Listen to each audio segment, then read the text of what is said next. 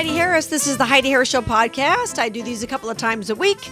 You can subscribe anywhere you get podcasts. You can also catch me live Sunday night in St. Louis, 97.1 FM Talk in St. Louis. I do a show live Sunday night, 7 to 9 p.m. And you can always find the podcast of that show at Odyssey.com. That's Audacy. Just go to Odyssey and then type in Heidi Harris and the podcast will pop up.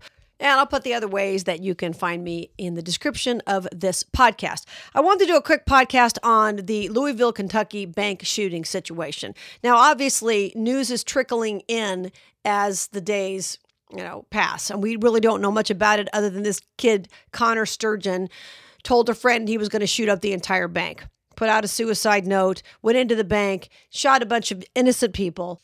And the truth is, we'll never really know why anybody does something like this. Now, at the time the story broke, coincidentally, I was filling in for a friend of mine in South Carolina, and I was on in the early morning, and the news was just breaking about Louisville, so we didn't have a lot of information. And I just talked about the larger issue of the fact that we don't have God anymore.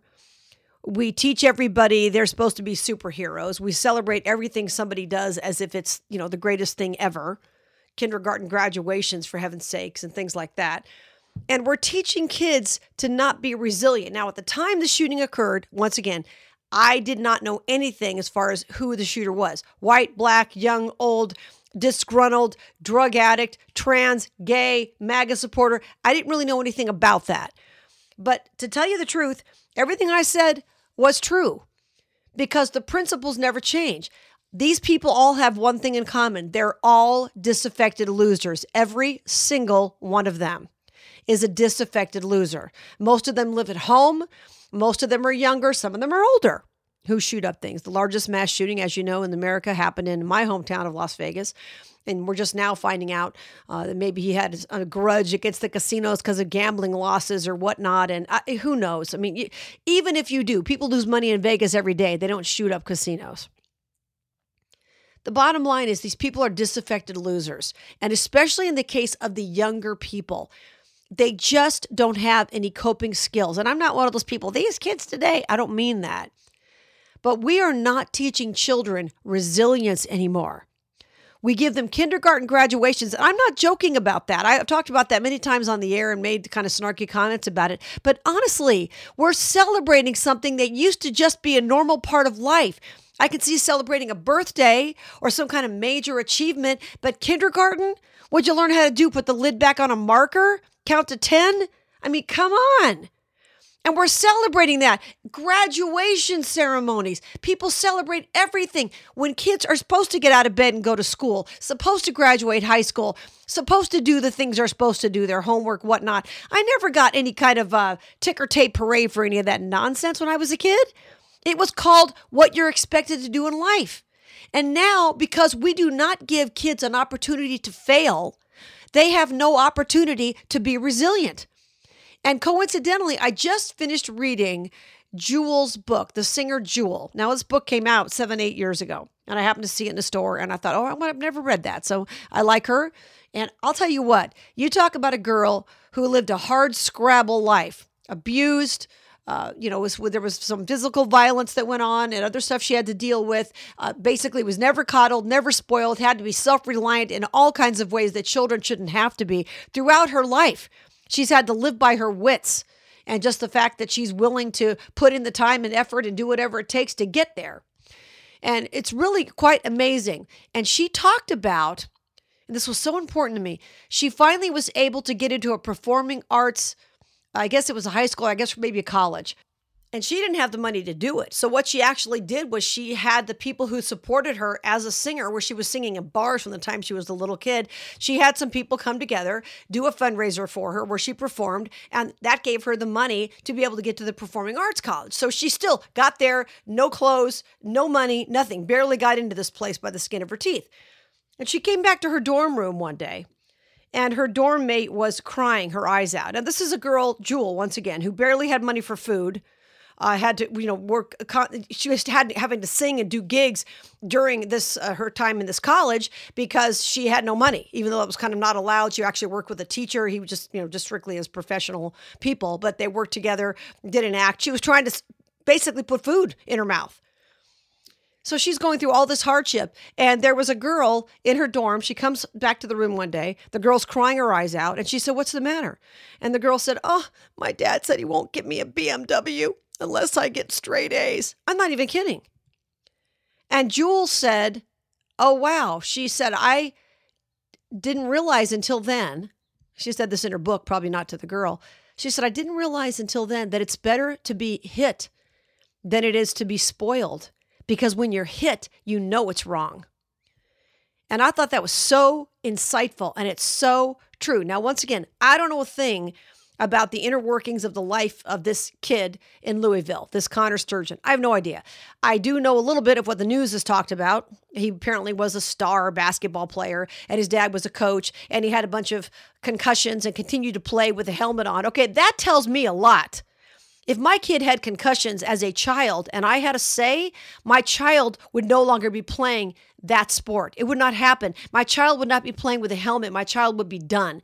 Did his dad push him? I don't know. Did he want to be the star player? I don't know. There's a lot that we don't know about the family dynamics, clearly. But what I do know is here's a kid who looked like he had a pretty bright future, and he's 20-something years old, and he can't handle being fired. He's going to shoot up the bank because he lost his job. We are not teaching resilience. It's frightening.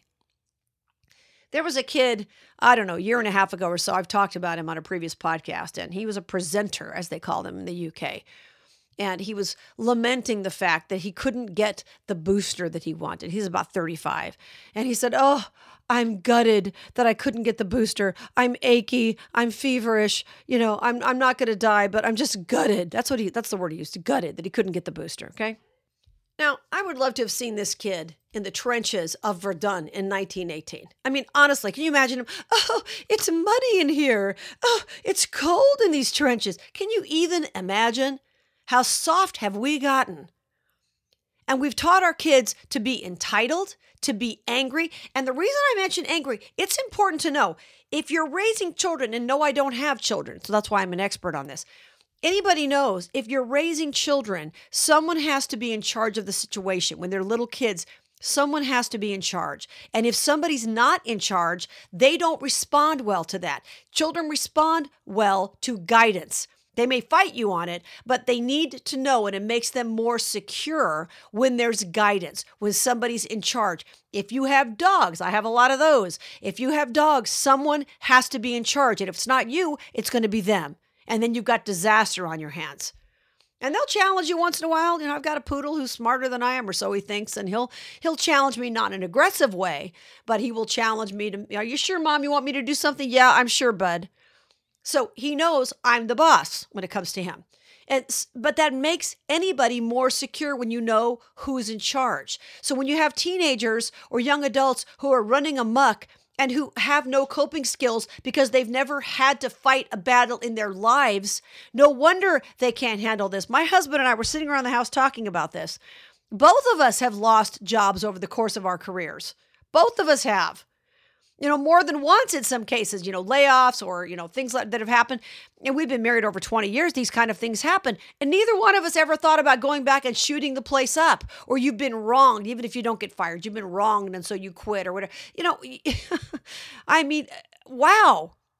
And a lot of this also is taking God out of people's lives. I'm not saying that schools should be preaching particular religions or whatever, but when you take God out of your life and you don't give anything to God, in other words, you don't believe that he's ultimately in charge of what goes on. You do the best you can to follow him, to lead your life correctly, to be a good employee, to live your life with integrity. But if that doesn't work, and sometimes the best of people have bad things happen to them, we've all been there, then you give it to God.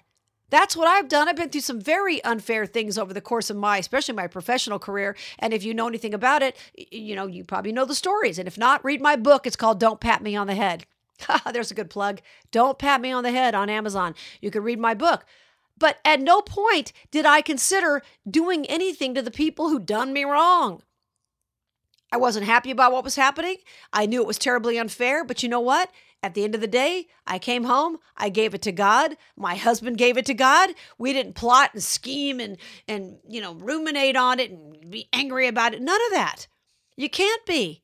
If you take God out of the equation, and therefore you're in charge, you're the one. It's all about your effort, your might, your talent, your abilities. If that's what it comes down to, that's all you rely on, you're going to be sorely disappointed in life.